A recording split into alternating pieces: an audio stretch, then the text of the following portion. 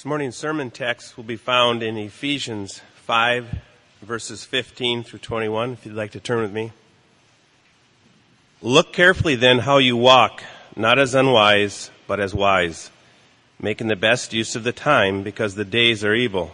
Therefore do not be foolish, but understand what the will of the Lord is, and do not get drunk with wine, for that is debauchery, but be filled with the Spirit, addressing one another in psalms and hymns and spiritual songs, singing and making melody to the Lord with all your heart, giving thanks always and for everything to God the Father in the name of our Lord Jesus Christ, submitting to one another out of reverence for Christ. Let's pray. Father, we can taste heaven now because, in essence, you are our heaven. Jesus defined eternal life as to know you. So to know you is eternal life. And if we know you and fellowship with you and enjoy your glory and have intimacy with you, then we know what heaven is about. Yes, there'll be mansions in heaven of one sort or another, whatever they look like. Yes, there'll be gates of pearl and streets of gold, a glorious city, Jerusalem, prepared as a bride adorned for her husband. Yes, there will be external things, but the main thing of heaven is you. All of that will seem like nothing to us because we'll know you. There'll be no need for a temple because you will be our temple. There will be no need for the sun because you will be the light of the world. And we will enjoy you forever and ever and ever. We will see you face to face by the mercy that's in your heart in the face of Christ.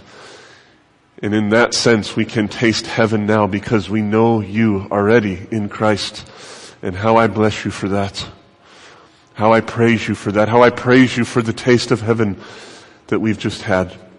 And I pray that even as you've already begun to minister to our needs, give us hope and strength and encouragement and forgiveness and discipline and all the things that we need. I pray now that I preach your word that you would continue your ministry among us. Lord, we renounce trust in ourselves. We renounce trust in our ways. We put all of our trust in you. This is your church. We are your people. This is your word I'm about to preach. Those are your songs that we sang. It's all about you. You are the vine. We are the branches. And we acknowledge that gladly. And we rejoice because you say that your word never goes out void. It never goes out without producing the effect that it was meant to go out for. And we rejoice in that, Jesus. We rest in that.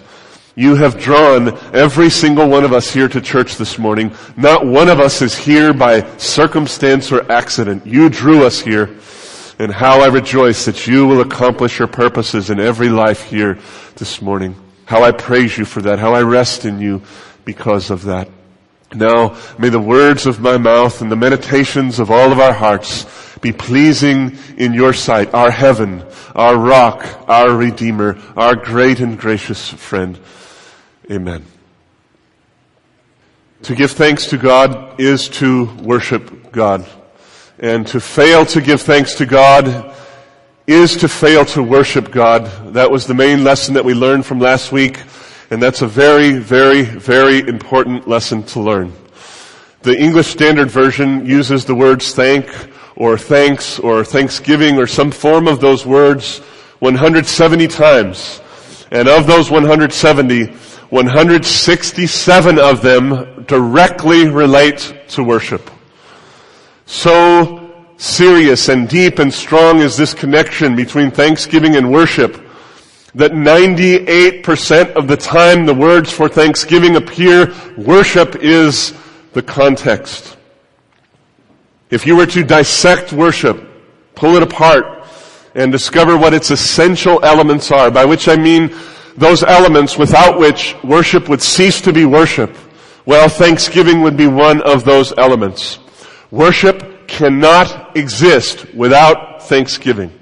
Now, I know that's a strong statement, but I've been meditating on this for 2 or 3 weeks now biblically, and I think it's true. You remove thanksgiving, worship dies.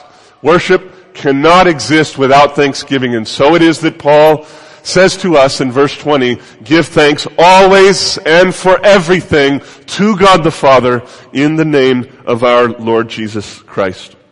This week, I want to begin grappling with you about the meaning of this phrase, always and for everything. Because if I'm being honest with you and being frank with you, the standard seems impossible to me. It seems just flatly impossible to give thanks to God at all times and for all things. I don't know how you hear this command, but how I hear it is this. Give thanks without ceasing. Give thanks in every single circumstance of life. Or one way that it's been seeming to me this week, give thanks as often as you breathe. Breathe in mercy, breathe out thanks. Breathe in steadfast love, breathe out thanks. Breathe in life, breathe out thanks. Give thanks always and for everything to God the Father in the name of our Lord Jesus Christ. So I was thinking about all this week. I thought of the metaphor of a water fountain, which is why this water fountain is here. Someone's already teased me about it. No, we're not going Zen Buddhist or anything like that. This is a metaphor for Thanksgiving. As long as that water fountain is filled with water and plugged into a power source, it will ceaselessly flow with water. As long as its parts last, and as long as it has life, it will ceaselessly flow with water. That's what Paul is calling us to do with Thanksgiving. He's saying, as long as you are plugged into God the Father through Jesus Christ, give thanks. As long as you have life and breath, give thanks. As long as your parts hold up and you have life, give thanks to God. As long as you are filled with the Holy Spirit, give thanks to God. Give thanks always and for everything to God in the name of our Lord Jesus Christ. Give Him thanks as often as you breathe. When you move into a new house, give thanks. When you lose your house, give thanks. When you get a new job, give thanks. When you're unemployed for a year and there's no end in sight and you're really feeling the pain, give thanks. When your marriage is going well and the love is flowing and the respect is flowing, give thanks. When your marriage isn't going so well and it's all you can do to hang on, well, even then, give thanks. When you have a good boss who treats you well and respects your opinion, give thanks. When you have a boss who's hard-hearted and demeaning and demanding and makes the days seem twice as long as they really are, give thanks. When you're in good health, praise God, give thanks. When you find out you have cancer, give thanks. When you discover you're having a baby, give thanks. When you hear the news that that baby has serious, lifelong birth defects, give thanks. When you have affections for God and your heart beats fast just at the mention of the name Jesus, give thanks. When your heart is cold and hard and you hardly feel anything for God, well, at that time, give thanks too. When you share Christ with a lost person and they believe in Him and they come to faith in Christ, they are transferred from darkness into light, give thanks to God. And when you lay down your life for 2 years or 7 years or 23 years in some part of the world and you preach the gospel with all your heart and you live faithfully before Him and nobody comes to Christ, give thanks. Give thanks always and for everything to God the Father in the name of the Lord Jesus Christ. Give Him thanks at all times, for all things, in every circumstance, as often as you breathe. Be a fountain of thanksgiving to God. That's how I hear this command. Now, let me ask you an honest question. Do you live your life like that? Do you give thanks always and for everything to God the Father in the name of the Lord Jesus Christ? Is it your instinct to acknowledge God in all things, at all times, to give Him the thanks that is due, to give Him the glory that is due to His name? Well, I will be the first to stand here and say that I don't. Even though I terribly want to live a life like that, I don't. Even though I want to know what it is to be the kind of person who so loves God and sees God in everything that I thank Him at all times, I'm not that kind of person yet. I have grown tremendously over the years in this respect as I've come to know Jesus Christ, but I'm so far from the standard here in Ephesians 5:20.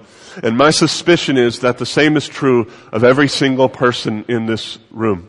If that's true, just say amen. It's true. We do not give thanks as we ought. And yet, here's the Bible commanding us to give thanks at all times and in all seasons to God the Father in the name of the Lord Jesus Christ. And I'm just being very honest with you when I say that standard seems impossible to me.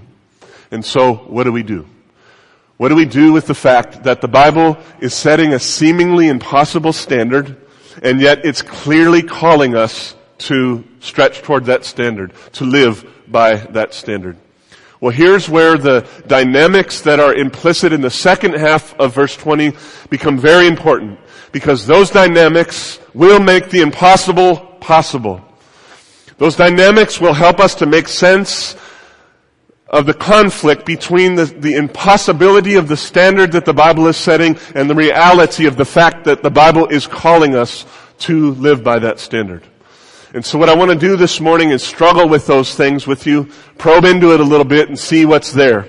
I know I told you last week that we'd spend this whole morning on always and for everything, but as I put my thoughts together, I realized that without understanding these underlying concepts, always and for everything just makes no sense. There's no way to talk about it without understanding the dynamics in the second half of the verse.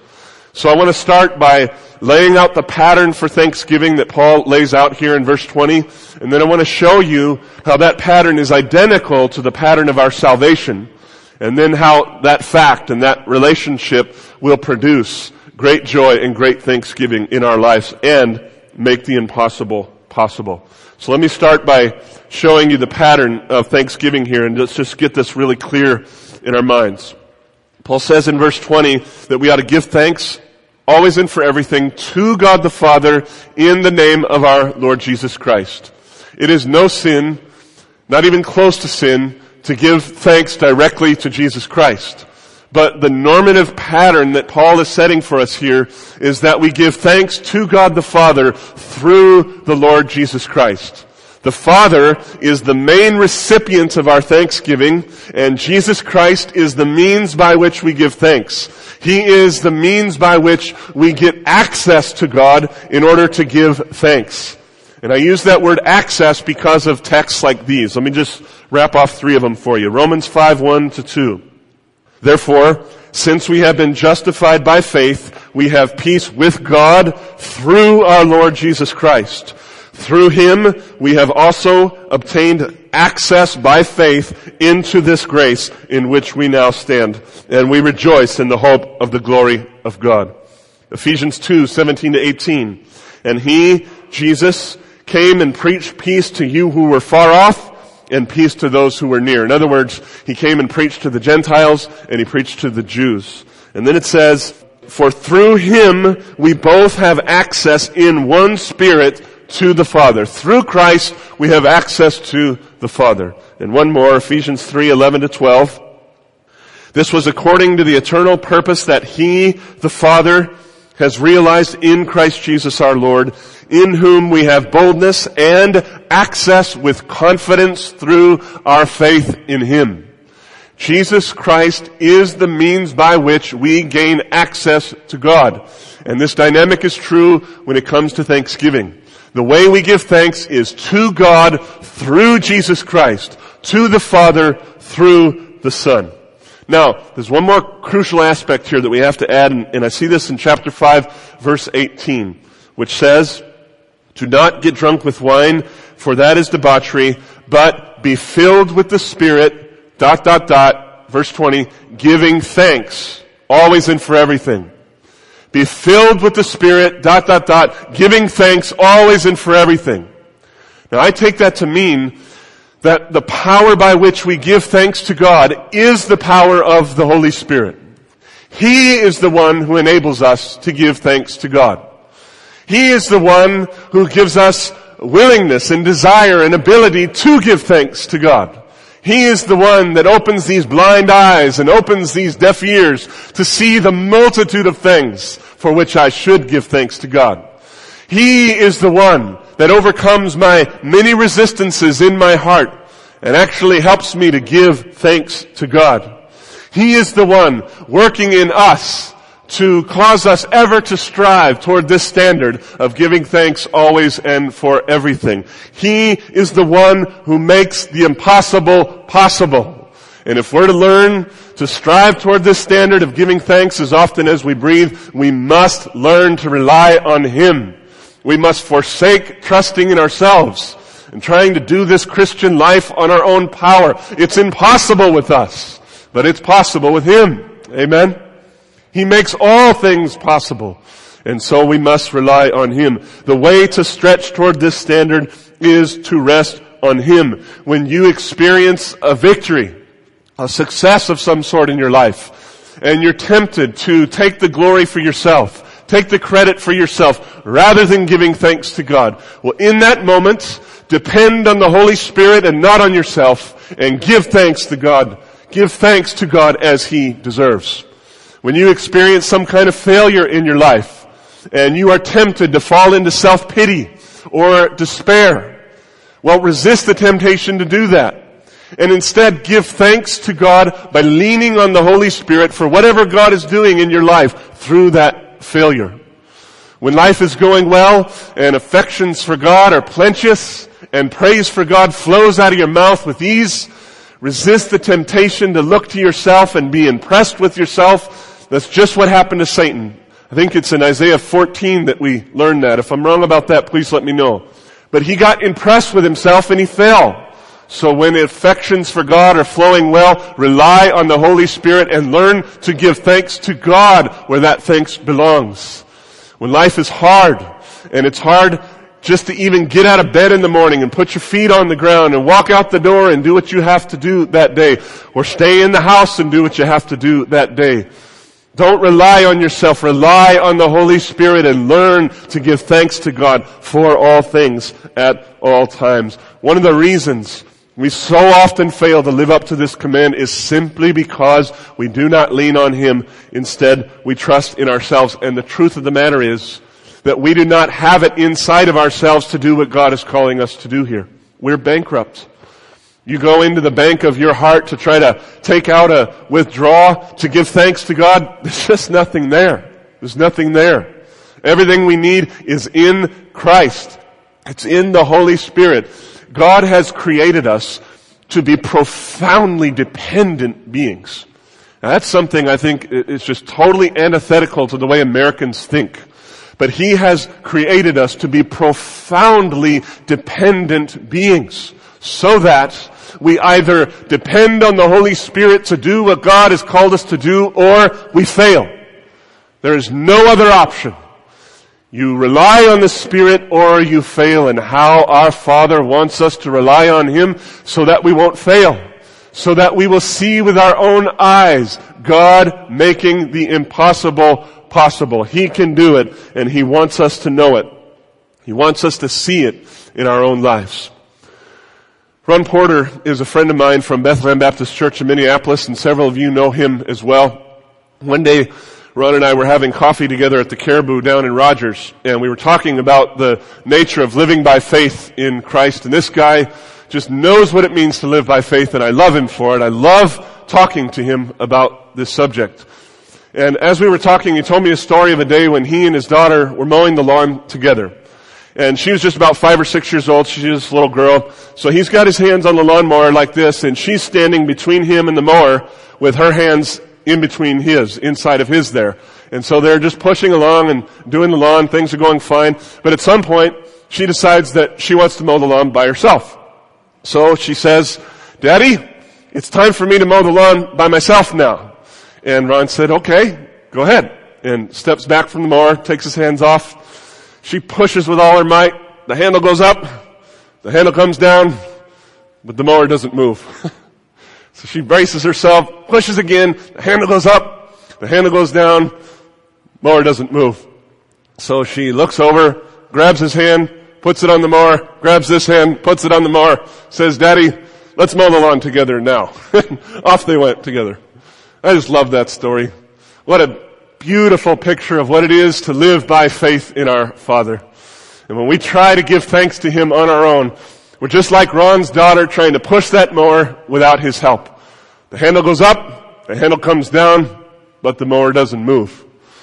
But when we grab his hands, as it were, put him on the mower and say, okay, Father, let's push this thing together, then off we go. Off we go. We live by faith. He's the one that makes the mower move, right? That little girl, she's pushing with all of her might.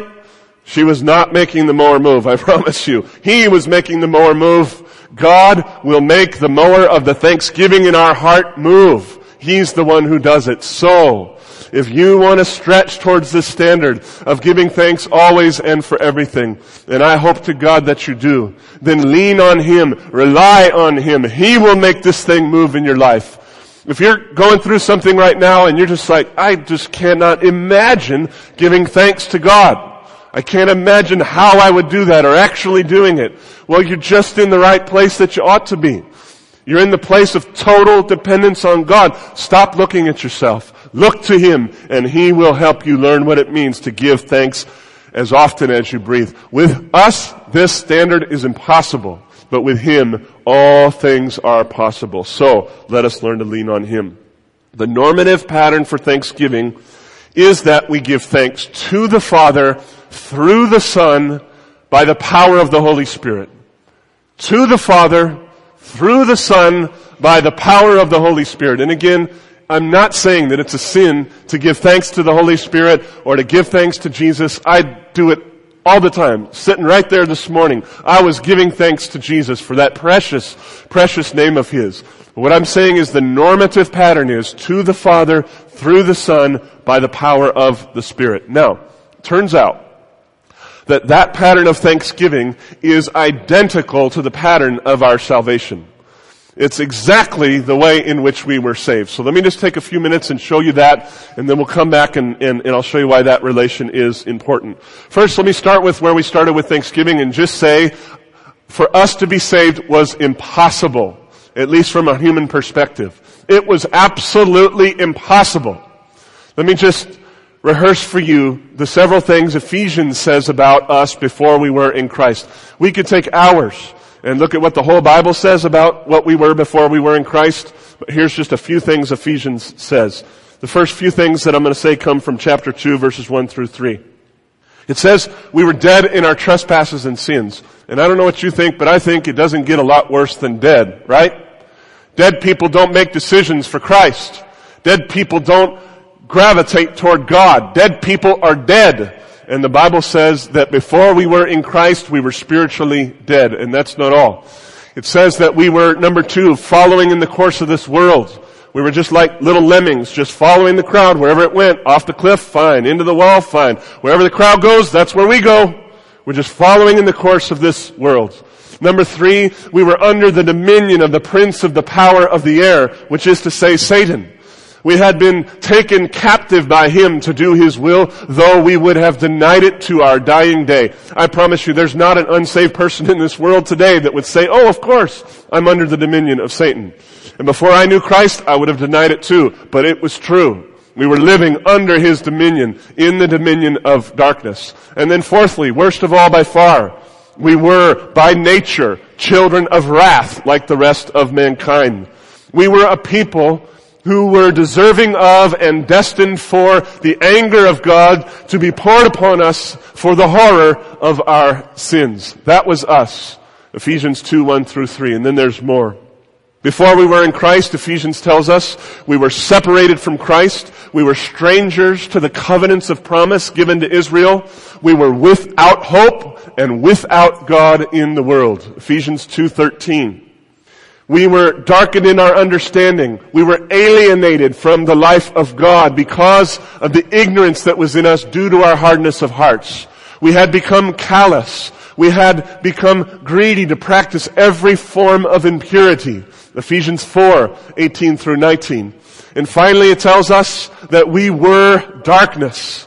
Not that we walked in darkness, but that we were darkness. Ephesians 5, 8. And again, it just doesn't get any worse than that. That is a very, very brief picture of what we were like before we were in Christ. And so I say again, without any reservation at all, it was impossible for us to be saved before we were saved, except for one thing. And that one thing was the superabundant mercy in the heart of God. I get that from Ephesians 2:4, which says, "But God, being rich in mercy." In the light of all that horror and darkness I just laid out for us, it says, "But God, being rich in mercy." And that word rich means to overflow abundantly in the Greek language. It's a very wealthy word, so to speak. And so it means that the mercy in the heart of God is abounding without end, which is why I use the word superabundant. God was superabundant in mercy toward us. His mercy knows no end, and praise be to God. He elected to display His mercy by saving us from ourselves, from the world, from the devil, from His own wrath in Jesus Christ. With us it was impossible, but in Christ God made the impossible possible. And here is just a little bit of a glimpse of what it says the Father did for us in Christ according to His mercy. First of all, He chose us in Christ before the foundation of the world. Ephesians 1:4. Next, He predestined us for adoption into His family through Jesus Christ. Ephesians 1:5. He covered our trespasses and sins by sending Christ to die in our place and cover and forgive our sins. Ephesians 1:7. Even when we were dead in our trespasses, He made us alive with Christ. He raised us up with Christ. He seated us with Christ in the heavenly places in Christ Jesus. Ephesians 2:5-6. In all of these texts, the pattern we see is that the Father is pouring mercy on us through the Son. Just look at Ephesians sometime and count how many times you see things like in Christ, in Him, in the Beloved. It's over, in Christ, in Christ, in Christ, in Christ, in Christ. The superabundant mercy of God poured out of His heart onto us through Jesus Christ. From the Father, through the Son. That's how salvation happens. Now, what about the Holy Spirit? Where does He fit into this whole pattern? As the Father draws us to Himself, which is what Jesus said happens in John 6:44.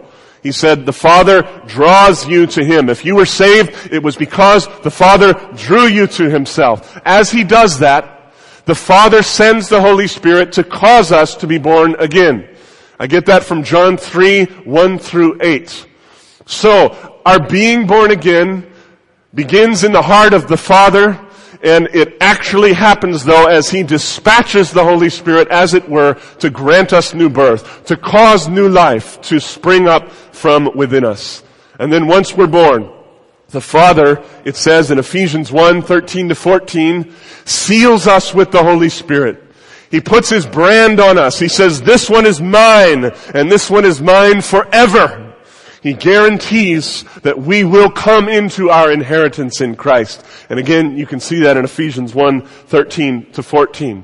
Thirdly, once we have been saved and sealed by the Father, the Holy Spirit mediates our access to Him, if you will. And here's what I mean. I get this from Ephesians 2:18, by the way.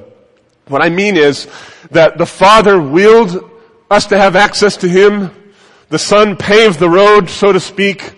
But it's the Holy Spirit who grabs us by the hand and walks us down that road so that we actually come into the presence of the Father. He escorts us there. And then finally, number 4, as He does that, the Holy Spirit works within us to save us more day by day by day by day, so that from one degree of glory to another, we're changed into His image. And one day, we will become holy as He is holy. Salvation comes from the Father, through the Son, by the power of the Holy Spirit. Same exact pattern as that of thanksgiving.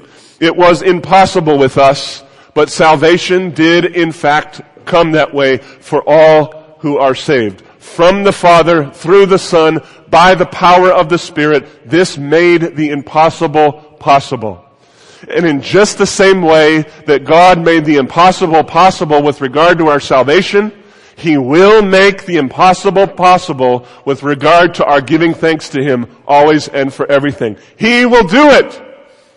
He saved us. Amen? Would you agree with that if you're saved?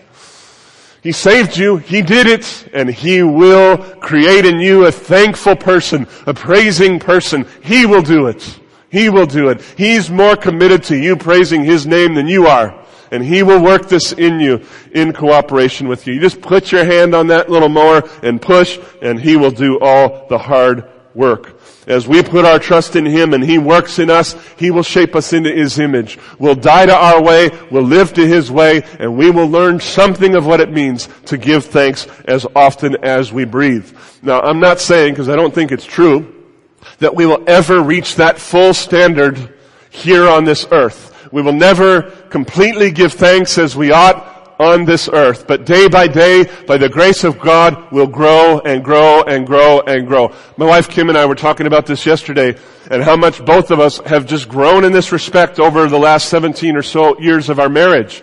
We've just seen, as God has worked in our lives, we've become more thankful people. And the same will be true every day that we live. God will work this in us. And when we fail, guess what? He'll be there in Christ to cover our sins, pick us up, set us on our feet again. Glory be to His name. And then one day, the day will come for all who are in Christ. Your Father will call you home to be with Him, and you will see Him face to face in the face of Christ, and your sin will be gone. You will see Him as He is. It says in 1 John 3, and you will become like Him because of that, and all your corruption will be gone. All laziness will be gone. All temptation will be gone. All hardness of heart will be gone. The very presence of evil will be gone, and you will be free.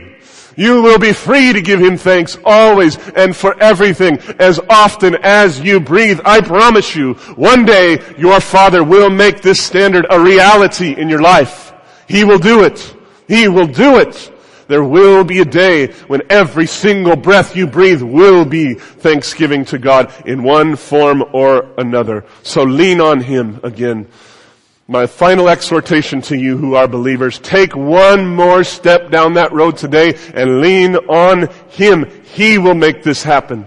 And if you fail 100 times, as I did yesterday, it's so ironic. I'm sitting there writing a sermon, the second half of it on Thanksgiving, and I'm failing 100 times to give thanks to God. I'm failing. Every time I fail, there He is to cover my sin, forgive me, change me, lift me up, pick me up, set me on my way, encourage me. He will do that for you. Friend, if you're in Christ, your salvation is a done deal. It's a done deal. And no amount of failure on your part is going to change His mind. Listen to what Jesus Christ Himself said to you in John 6:37. All that the Father gives me will come to me, and whoever comes to me I will never cast out. I hope you hear that this morning. He will never leave you. He will never forsake you. He will never give up on you. He knows your whole future already anyway.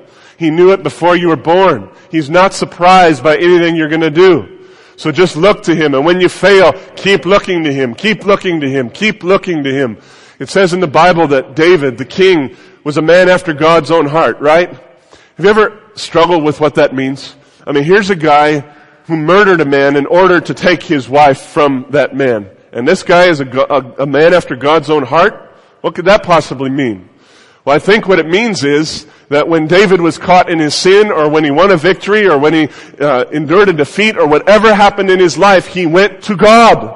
He always went to God. He always faced God. He always came into the presence of God. He was a man after God's heart. So no matter how often you fail, friend, just go to God. His steadfast love never ends. Amen? And it won't end in your lifetime. It will not end in your case. It will be steadfast, so keep going to Him. He will make the impossible possible with you. And each day, day by day, just grow a little bit more in learning what it means to give thanks always and for everything. Now, one final word to those of you who don't know Christ. And I don't assume that I'm always preaching to people who all know Christ. So if you don't feel like you believe in Jesus Christ, that God sent him to die for your sins, and that God raised him up from the dead after he died for your sins, and that if you believe in him, you will have eternal life and be spared the wrath of God. If you don't believe that, you're not a Christian. And if you're not a Christian, the bad news I have for you this morning is that it's impossible for you to give thanks to God in a way that's pleasing to him. It's impossible. Because Jesus Christ is the one and only access to the Father. You know, there's all kinds of stuff out there today that whatever way you take, it doesn't really matter what way you take, we're all going to get there. Well, that's not how Jesus taught. It's not how he thought. He said, I am the way, I am the truth, I am the life. No one comes to the Father except through me. There is one door that leads into the presence of the Father, and that door is called Jesus Christ. There are other doors, to be sure, but they're all dead ends. Every one of them is a dead end. Jesus Christ is the only door. If you haven't walked through that door, there is no way for you to give thanksgiving to God in a way that's pleasing to him. The good news, though, is that all it takes to walk through that door is simple belief, simple faith in him. Romans 10:9 says this to you. If you will confess with your mouth that Jesus Christ is Lord, which means he reigns over the universe, over the nations, over the church, over your life, over everything. If you will confess with your mouth that he is Lord and believe in your heart that God has raised him from the dead, you will be saved. That is a promise to you from God. And so if you haven't believed, I urge you this morning to believe. I believed on October 26, 1986, almost 22 years ago now. I have never regretted following Christ. It has been hard at times. It's been really hard at times. But I have never regretted it. And you will never regret being transferred from darkness into light. And I pray that you will do that. If you will do that, you'll understand what I've been talking about this morning. You'll understand at least a little bit of what it means to begin giving thanks to God. Not just to your wife or the waitress or whatever, but to God. Always and for everything in the name of our Lord Jesus Christ. Let's pray. Our God and Father, we do give you thanks because you are worthy to be praised. You have created the heavens and the earth, and you sustain them all by the power of your word.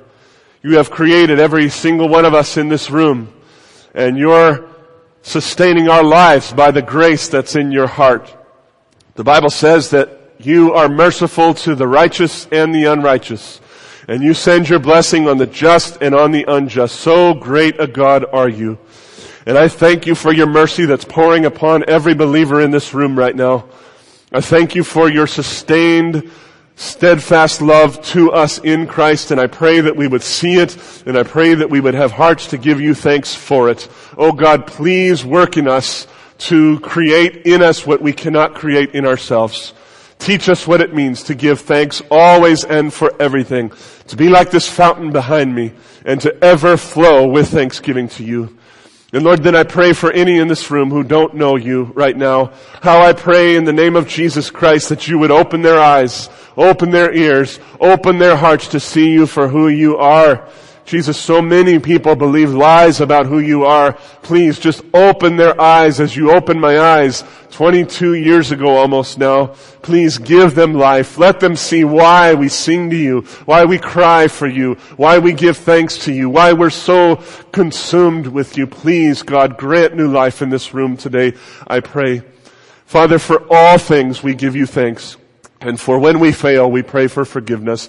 Please teach us now as we rise to sing this song, give thanks with a grateful heart. In the great name of Jesus we pray. Amen. Our Father, I just can't resist but giving thanks to you one more time in the presence of your church, in the presence of the holy angels. Thanks be given to you, for you created all things, and by your power they are sustained. You caused us to be saved. You keep us in Christ. You are so merciful to us. Even if we don't have eyes to see it right now, your mercy is pouring upon us through Christ, and we thank you. Please give us eyes to see you, Father. Please give us ears to hear you. Please give us hearts to rejoice in you and mouths that are willing to give thanks to you. We love you, Father, and we long to love you more. Now may that great and gracious God bless you and keep you. and make His face to shine upon you. May He lift up His countenance over you and give you peace and hope and joy and a thankful heart in Christ Jesus, both now and forevermore. Amen. You are dismissed.